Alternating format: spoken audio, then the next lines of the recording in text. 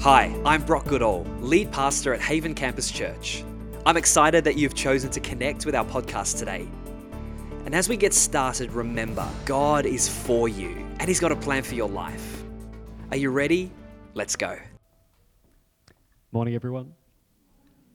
Welcome again to another week of the Pursuit of God. This is the sermon series that we're looking at each week here this term at Haven Campus Church. So the idea is that every week we look at a different character of the Bible. We do that because the different characters each tell a different story. And the fact that they are so diverse, it really speaks to how we as human beings approach God. Because we are diverse, we are different people. So by looking at different people's connections with God, we're able to identify with certain parts and learn lessons from others. So far we've looked at a whole bunch. Last week, for those who were here, can you remember the character that we looked at? David, right? Very, very, very popular guy in the Bible. If you're familiar with the Bible story, you would have no doubt heard of David. If it's new to you, then we'll do a little recap today. But we're looking specifically today at a different character. And he's kind of like the anti-character of who David was. Any guesses? We've kind of already said it in the service so far, so points for listening. Who are we looking at? We're looking at Saul. When we first planned this out as a preaching team, I thought that we were talking about Saul in the New Testament. You know, the guy that turns from Saul into Paul? We are not. We're looking at Old Testament Saul. And it would have been easier to look at New Testament Saul because there's a bit of a happy ending there. Old Testament Saul sucks. He is not a good guy. And the frustrating thing is he actually didn't start out that way. As we're going to see in the story, he started out really brilliant. A really incredible person, but for some reason, which we're going to have a look at, something happens and his life goes off the rails. So what we saw of David last week, the character that owns his stuff and tries to turn his life around with God, Saul is the opposite of that. But before we get into Saul, you're going to need a Bible this morning. If you've got one with you, we'd love for you to take it out. If you haven't got a Bible with you, that's not a problem. You should see some white ones like this on the seats around you. If you're not sure how to use a Bible, that's totally fine too. We'll read out a page number so you can jump there like a pro. We're on page 229. We're looking in the book of 1 Samuel. 1 Samuel chapter 8. And we'll give you the verse shortly. 1 Samuel chapter 8, page 229. But first, I want to talk a little bit about stubbornness. When I was doing research for this, I thought it would be great to find the definition of stubbornness. And this is what I found. Having or showing dogged, which of course we have to look that up in a second, having or showing dogged determination not to change one's attitude or position on something, and here's the kicker, especially in spite of good reason to do so. So a stubborn person is the individual who receives golden counsel and does nothing with it. Wonderful. So I had to look at dogged. Am I saying that right, by the way? Dogged? Is that it? It's not dogged, is it? It's dogged. Yes, good. So that means having or showing tenacity and grim persistence. So a person that is stubborn, probably not the most listening of people. I'm pretty confident if I was to ask you the question, do you know someone in your life who is stubborn, you would be able to very quickly think of a person. Even maybe mentioning the idea of somebody who is stubborn, Luke Pengelly turns, looks over his shoulder. Poor move, my friend, poor move. I saw it, I was watching. Never look at another person and identify them as stubborn because here's the kicker, it's easy to identify stubbornness in others, but very difficult to identify it in yourself, right? It's so easy to see other people acting stubborn, but to see it in ourselves is a totally different story because if we were to look at ourselves, we would have to be vulnerable, and that's tricky for some of us. I'm sure that it will take you as a surprise, but I was a very stubborn child. Yes, quite a surprise. In preparation for this, Cindy actually, I said to Cindy, do you have any good stubborn stories of me? Which is like opening a can of worms, right?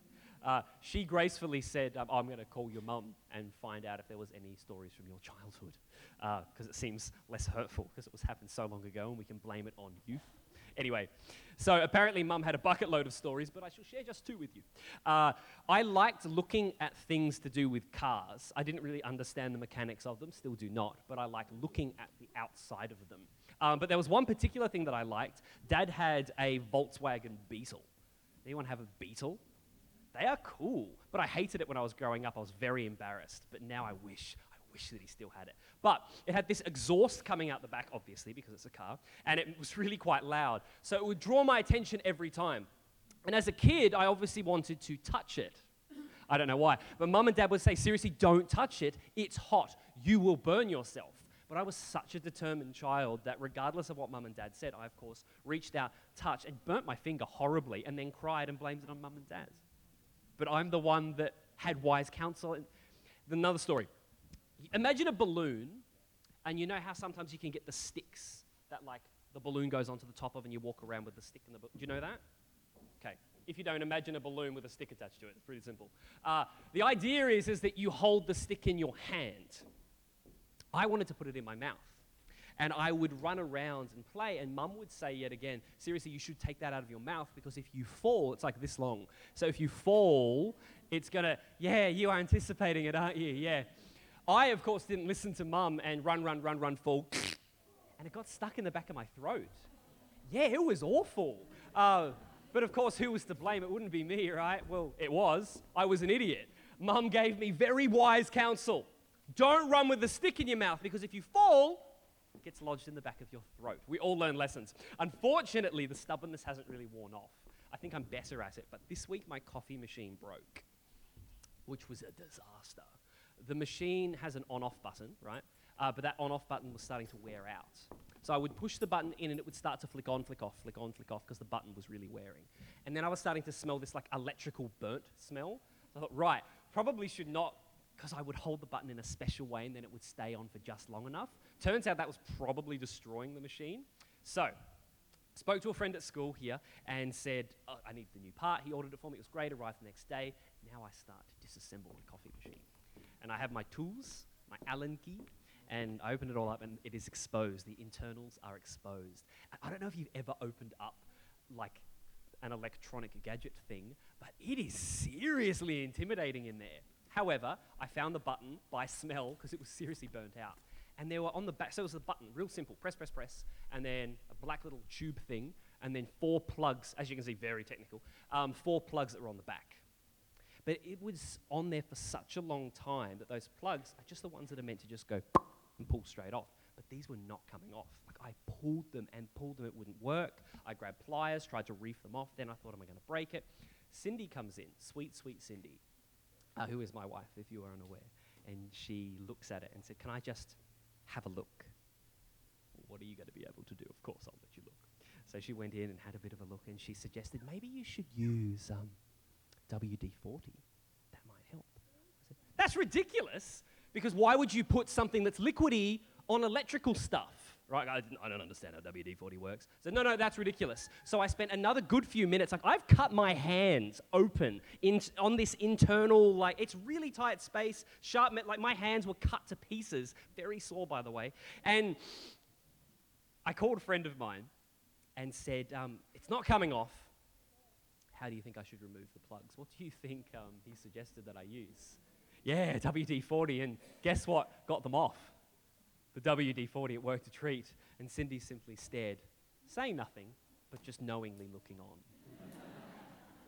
Stubbornness is very easy to point out in others, but in ourselves it can be tricky to notice. The idea is, though, when you've been called out, for lack of a better word, you should do something with it, right? That's the idea. Ultimately, we get a choice, though. When we are confronted, we have a choice. Do we take what that person is bringing to us, or do we avoid it and move on? That is the choice that we get. And this whole idea of stubbornness and confrontation brings us to our character by the name of Saul. So if you've got your Bibles, open up to the book of 1 Samuel chapter 8, which again was on page 229.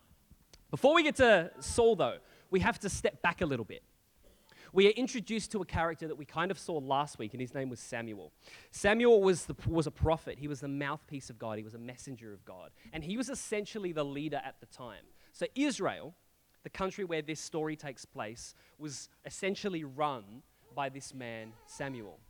But Israel did things slightly differently. All of the other countries around, every different country had a different king and their own set of gods. But that was the point. Every other country had a king, a ruler that led them.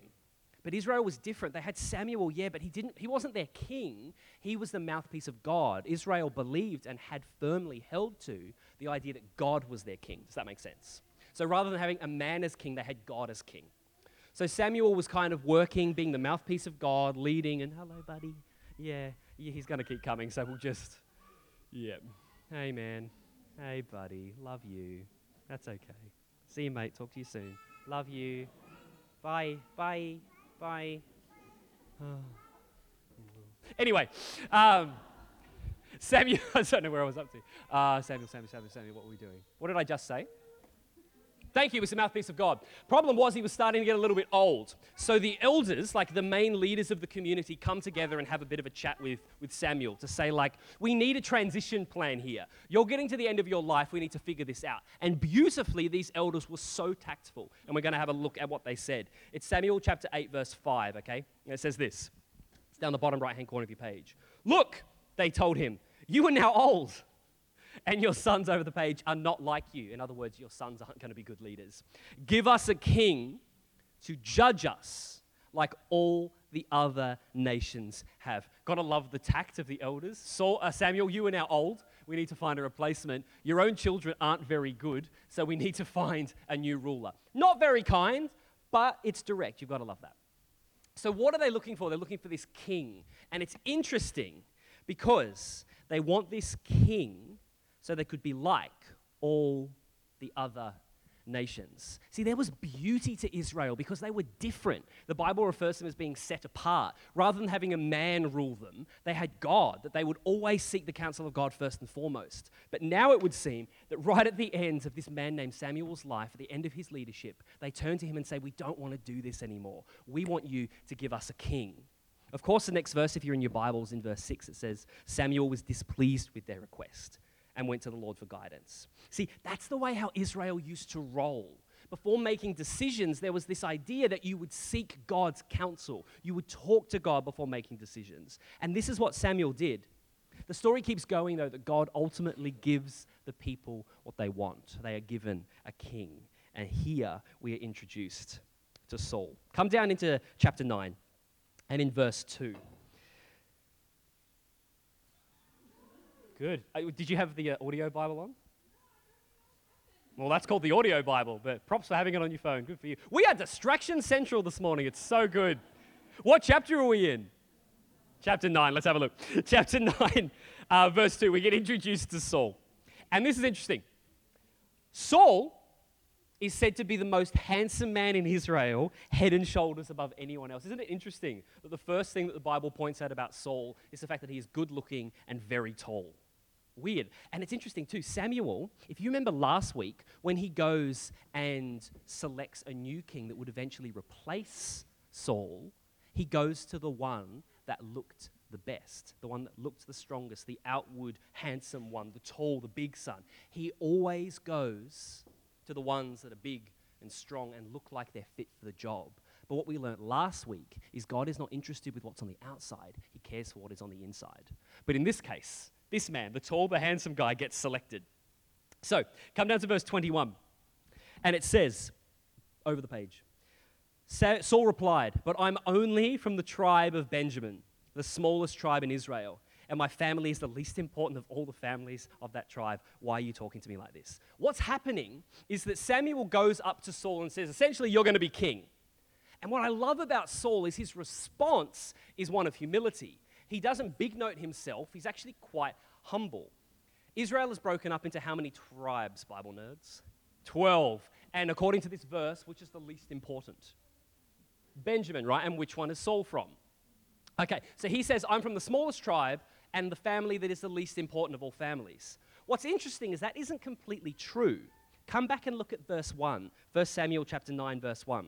Because it says, there was a wealthy, influential man named Kish from the tribe of Benjamin. He was the son of, all of those people, the tribe of Benjamin. His son Saul was the most handsome man in Israel, head and shoulders taller than anybody else. Saul's dad was not just a nobody. His dad was wealthy and influential. So it's interesting, when Samuel comes to him and says, you're going to be the king, Saul actually shuts down the spotlight that was on him. Oh, no, I'm from not a really very important place. Why are you talking to me? His natural response to being asked to be king was one of humility, which is fascinating. And it gets better, because when it actually becomes time for him to be king, come across to verse 22. If you're in our white Bibles, it's page 231. Verse 22 says, "Then Samuel brought Saul and his servant into the hall and placed them at the head of the table, honoring them as the 30 special guests." I'm reading the wrong verse. Yep. Chapter 10 is over the page. There we go, page 232. Chapter 10, 22. Yeah. Got confused too? I did. So they asked the Lord, "Where is he?" And the Lord replied, "He is," what's that word? Hiding among where? Baggage. So Saul is about to legitimately be made king. They go to find him, and where is he? He's hiding. Where's he hiding? Among the baggage. Is this not strange to you? Do you find this strange? When I read this, I find this to be fascinating, because here we have a man who is about to be declared king, but the guy is hiding. And not even hiding in a normal space like your house, he hides among the baggage. It's very weird. Imagine looking for him and then Saul kind of creeps out from behind the bags. "Oh, here I am." It's a weird image. But what I love about this is Saul doesn't start off from a place of arrogance and thinking he's the man. He starts off from a place of absolute humility. He starts off being a bit intimidated about the job at hand. Why is that important? Because if somebody looks at the job of being king and thinks it's going to be cruisy and a walk in the park, we've got a problem. Why do you think that is? Someone looks at a role like being king and goes, "Yeah, no problems." Why is that a problem? If they don't see it's a drama, what'd you say? Someone said something. Bang on. Yeah, it's good. If you look at a role like being king and you are confident in your own abilities, then you will stay confident in your own abilities. There's no need for you to ask for counsel, to rely on God, if you stand completely comfortable in who you are and feel that you can completely nail it on your own. What I love about Saul is he has a measured response. Is he capable? Absolutely. Is he ready for the job? Absolutely. But he's still humble and knowing that he can't do it on his own. Does that make sense? He doesn't rock up going, yeah, I'm good. I'm ready. He's scared. He hides because he understands that being Israel's first king is huge, and he would now have to lead this entire nation. Nerves are good because nerves show that you've got skin in the game and that you care. Let me say it again. Nerves are good because it shows that you care and you've got skin in the game. Every time I do a sermon, I put a number on it and I organize it from my very, very, very first one, which is 001, through to today's sermon, which is 319. So today's sermon is 319. So I have done this 319 times. Nowhere near amount that Alvin would have done or Pastor John would have done. You'd have done quite a lot more. But me, in my young age, have done 319 of these sermons. The idea is that after you've done it a couple of times, you should kind of just ease into it, right? The nerves should kind of go away and you just stand up and do your thing. I get just as nervous every single time I present. I'm just as nervous today at Sermon 319 that I was at Sermon 001, which was atrocious, by the way. It was 8 pages long, which should take about 25 minutes. I legitimately read the thing word for word in 5 minutes flat. 20 minutes of content I read in 5 minutes flat. So do we grow and do we develop? Absolutely. But do the nerves go away? Absolutely not, because nerves show that we still care. Nerves show that we still think that this is important and we can't do it on our own. Nerves remind us that we need to rest on other people, that we need support, we need help, we need counsel. Here at our church, we do our sermons as a team because we understand that there is power in teamwork and there is power in seeking God. Saul starts from this place. He begins his journey humble and ready and looking to God. Unfortunately, it doesn't stay this way. Imagine the roof of a house, and the roof goes up to a point and then drops off. What we see with the story of Saul is a roof shape. Everything's going really, really well, and he starts and he leads Israel strong, and they have military conquests, and it's beautiful. He nails it. He destroys his enemies, but then we hit the peak. And this story is the other side of the roof where everything starts to decline. And unfortunately, Saul doesn't pick it up. The story is in chapter 13, and it's in verse 8. So come with me to page 234. 1 Samuel, chapter 13, starting in verse 8, page 234. It says, Saul waited for 7 days for Samuel, as Samuel had instructed him earlier. But Samuel still didn't come. Saul realized that his troops were rapidly slipping away. So he demanded, bring me the burnt offering and the peace offerings. And Saul sacrificed the offerings himself. Just as Saul had finished with the offerings, Samuel arrived. And Samuel went out to meet and welcome him. Verse 13. How foolish, Samuel exclaimed. You have not kept the commandments of the Lord your God gave you. Had you kept it, the Lord would have established your kingdom of Israel forever. But now your kingdom must end, for the Lord has sought out a man after his own heart. And here's the thing, the Lord has already appointed him to be the leader of his people. Who is that, by the way? David, right? The guy we looked at last week. Because you have not kept the Lord's command. All right, what's going on here? Saul finds himself, and he's picked a fight with the big powers at the time, the Philistines. Saul's army at this point is about 3,000. The Philistines are well and truly double that. So Saul picks this fight on this one occasion, and he gets his crew together, and when all of his army see all of the Philistines' army, they freak out. We see in the text that some of them slip away, some of them escape, others of them hide. So Saul waits on the top of this mountain and he watches all of his troops fall away. He sees everybody slipping and he panics. So he turns to the nearest person and says, quick, let's offer an offering. Let's make a sacrifice. Quick, quick, quick, quick, quick. He does it, and then Samuel rocks up and shows that he is upset. Why? This seems like a strange story, doesn't it? What we see in the beginning, if we have a look, how many days was Saul expected to wait? Okay, 7 days. So there was actually an agreement beforehand. Samuel said, what I want you to do, before you engage in battle, I want you to wait for me. This is important. Before you engage in battle, I want you to wait for me. Wait for me. I'm going to take 7 days to get there. When I get there, we will offer a sacrifice together, and then we'll get down to business. That still doesn't help us. What's going on? 2 things to remember. Number one, that this culture that we're reading is a sacrifice culture. So we look at this text in 2018, right? We've done this before, our 2018 glasses. We look at it and think this is barbaric. Why would God want to sacrifice an animal just before they battle? This doesn't make sense. Does that make sense to you? It seems strange, right? However, if we were to look at this text with the vision and the worldview that people back in this time had, it makes total sense. Because what we see throughout the Bible is God meets people and meets society where they are at. He doesn't leave them there. He helps them to take their next step, and then a next step, and a next step, growing them slowly. But when we find this story in 1 Samuel, this story is thousands of years old. Human history is a lot younger. The language of these people, the language of this whole region was sacrifice. You connect with God through sacrificing. So God met the people where they are at, took them on this journey, eventually telling them that they didn't need to do these sacrifices anymore. But where they are at this point in time, sacrifice is key, because it was a sign that you are looking to God, that God has got your back, that you are trusting in Him. Does that make sense? So today it looks barbaric, but back to them it made perfect sense. The second thing to keep in mind is that only very specific people could offer a sacrifice. Who do you think they would be? The priests, right? There would be a very special group of people that would spend their lives as priests offering sacrifices to God. So there's a couple of things. One, sacrifice is the language of the people. Two, there were only very, very few people that could do it. They had a special role to play. So a king, for example, couldn't just rock in and offer a sacrifice. This would be a problem. He would be breaking the rules. He would be taking things into his own hands.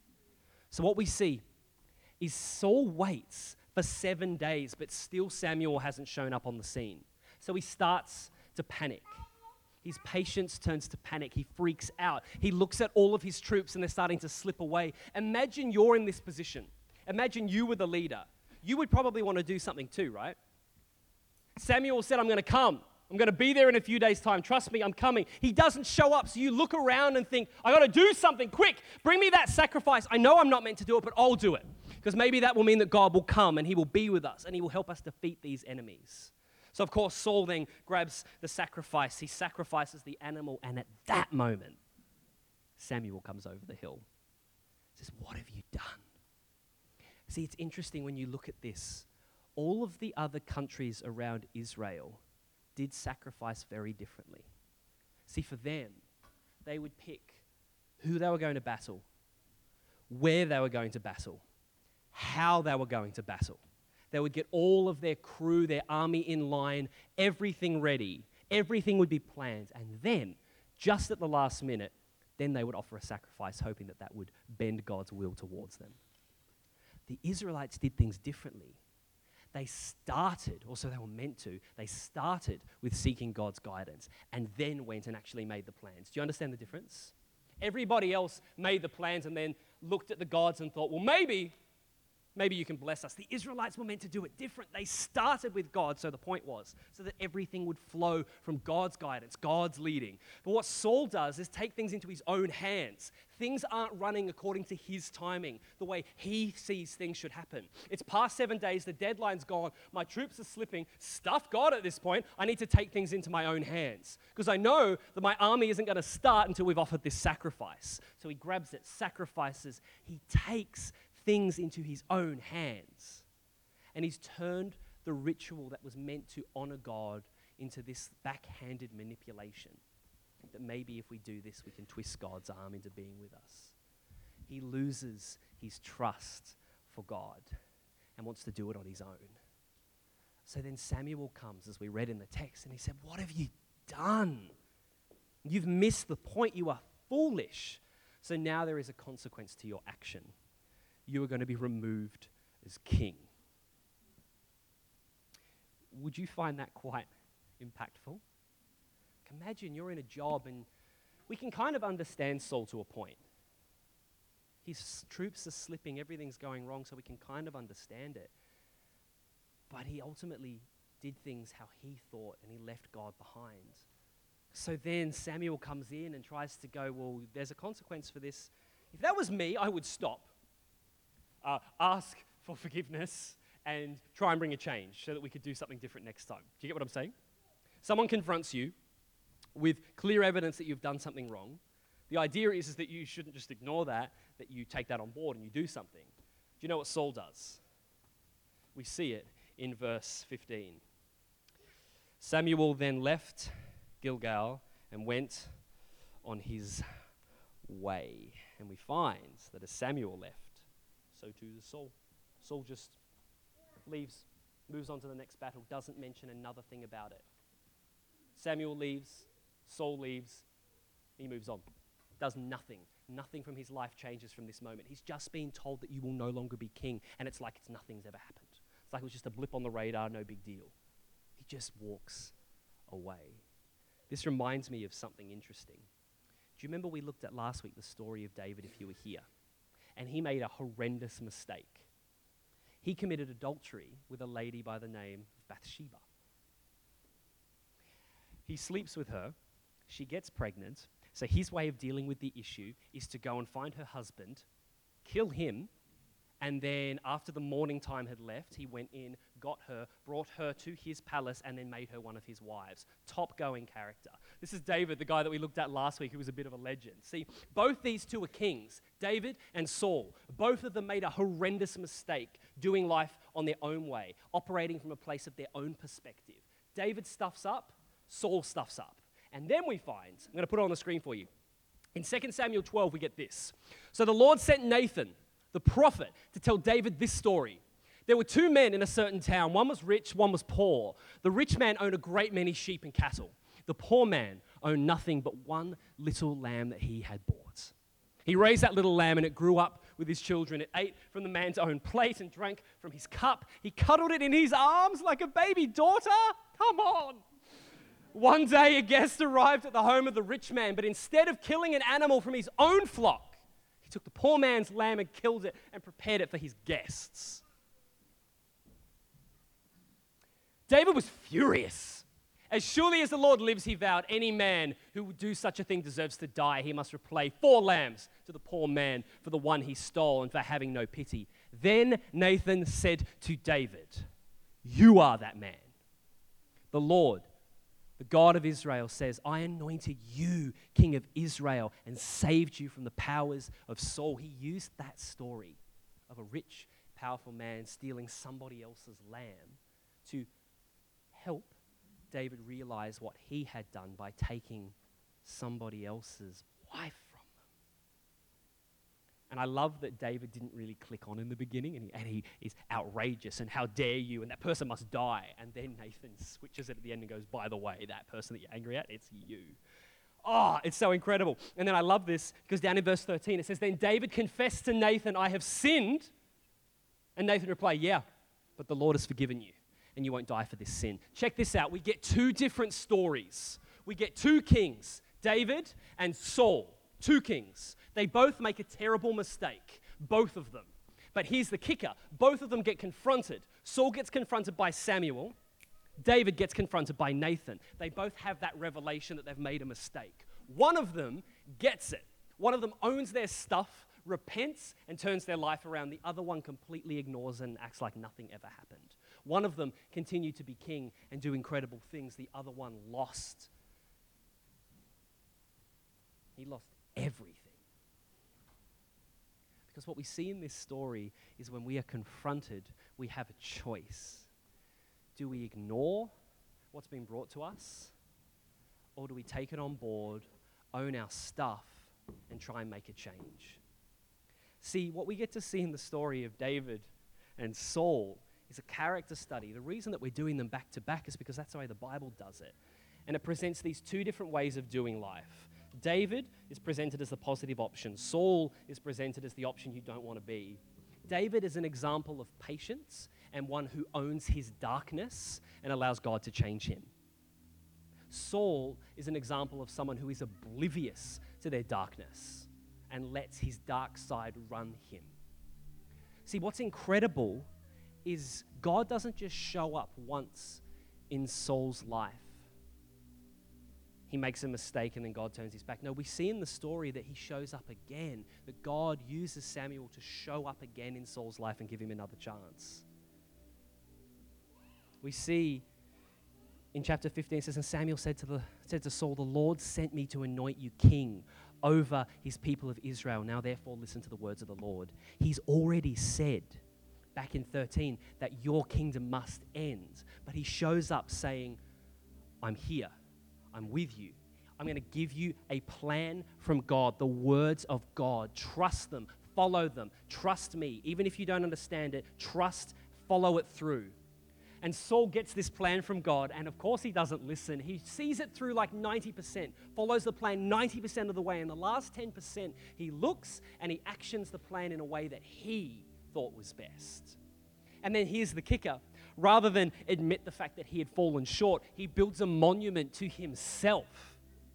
Samuel shows up trying to find where Saul is, and he stands by this enormous statue to himself and gives him this, how you going?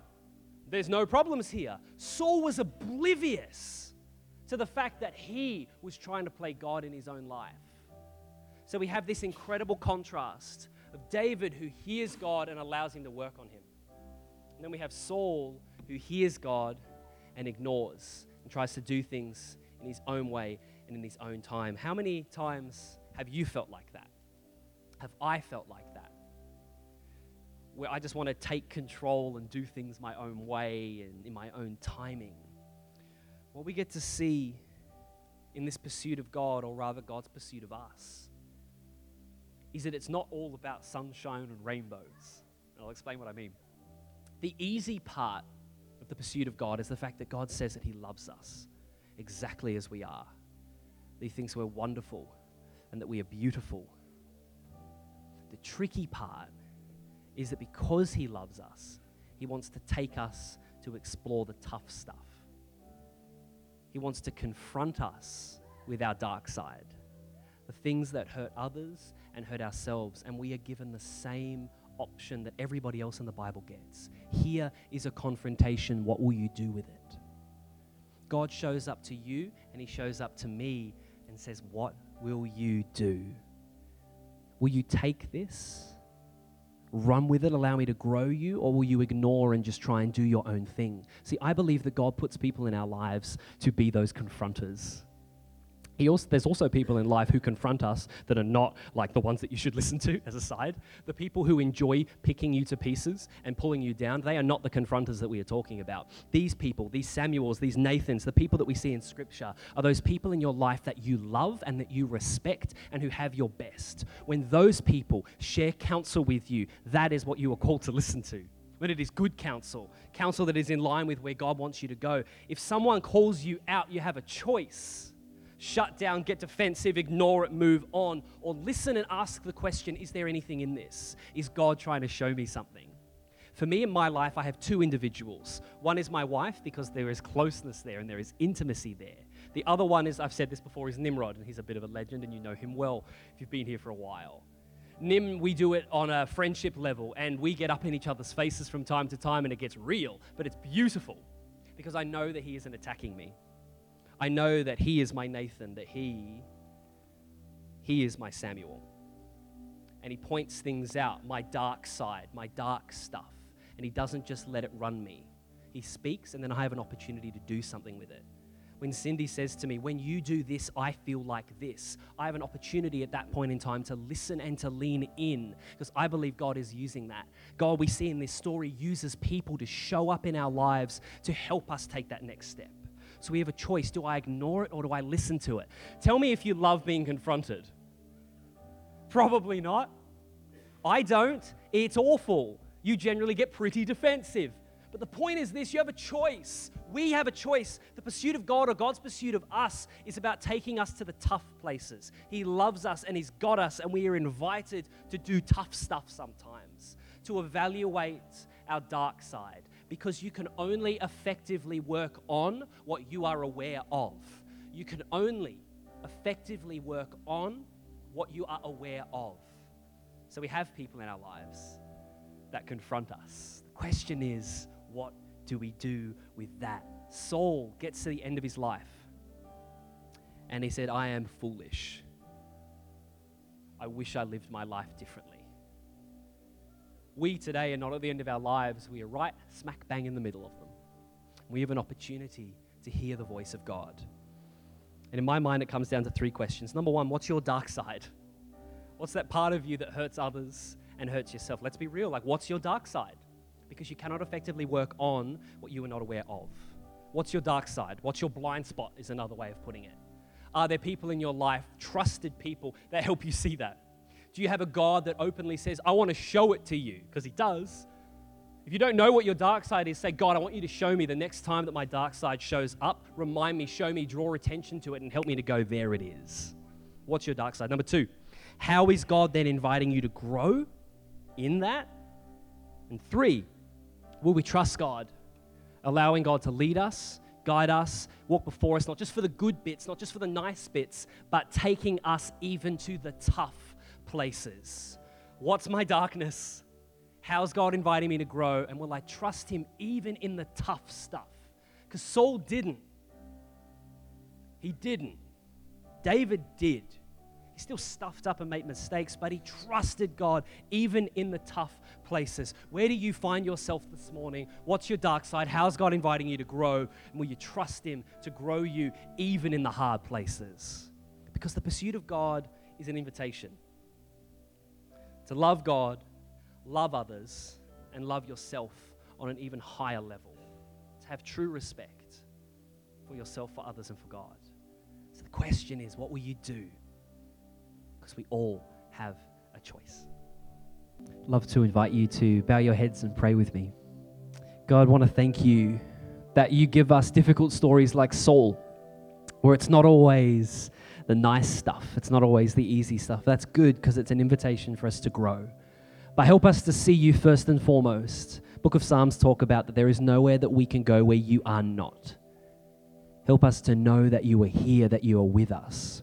That when you call us to do the tough stuff, that we're not doing that on our own, that you are with us, that it's a safe place. Thank you for who you are. Thank you for your love. Thank you for your challenge. That you're not afraid to get up in our face and work with us. But you come from a place of love. Help us to see you and trust you. In the name of Jesus we pray. Amen.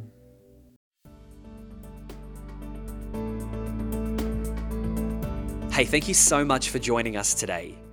Everyone has a story to tell, and we'd love to hear yours. So why don't you visit havencampus.church and click on the link that says Contact Us. And there you can let us know about your story. If you've got any questions or want to know more, why don't you send an email to connect@havencampus.church. We would love to hear from you. And from all of us here at Haven Campus Church, have a great day.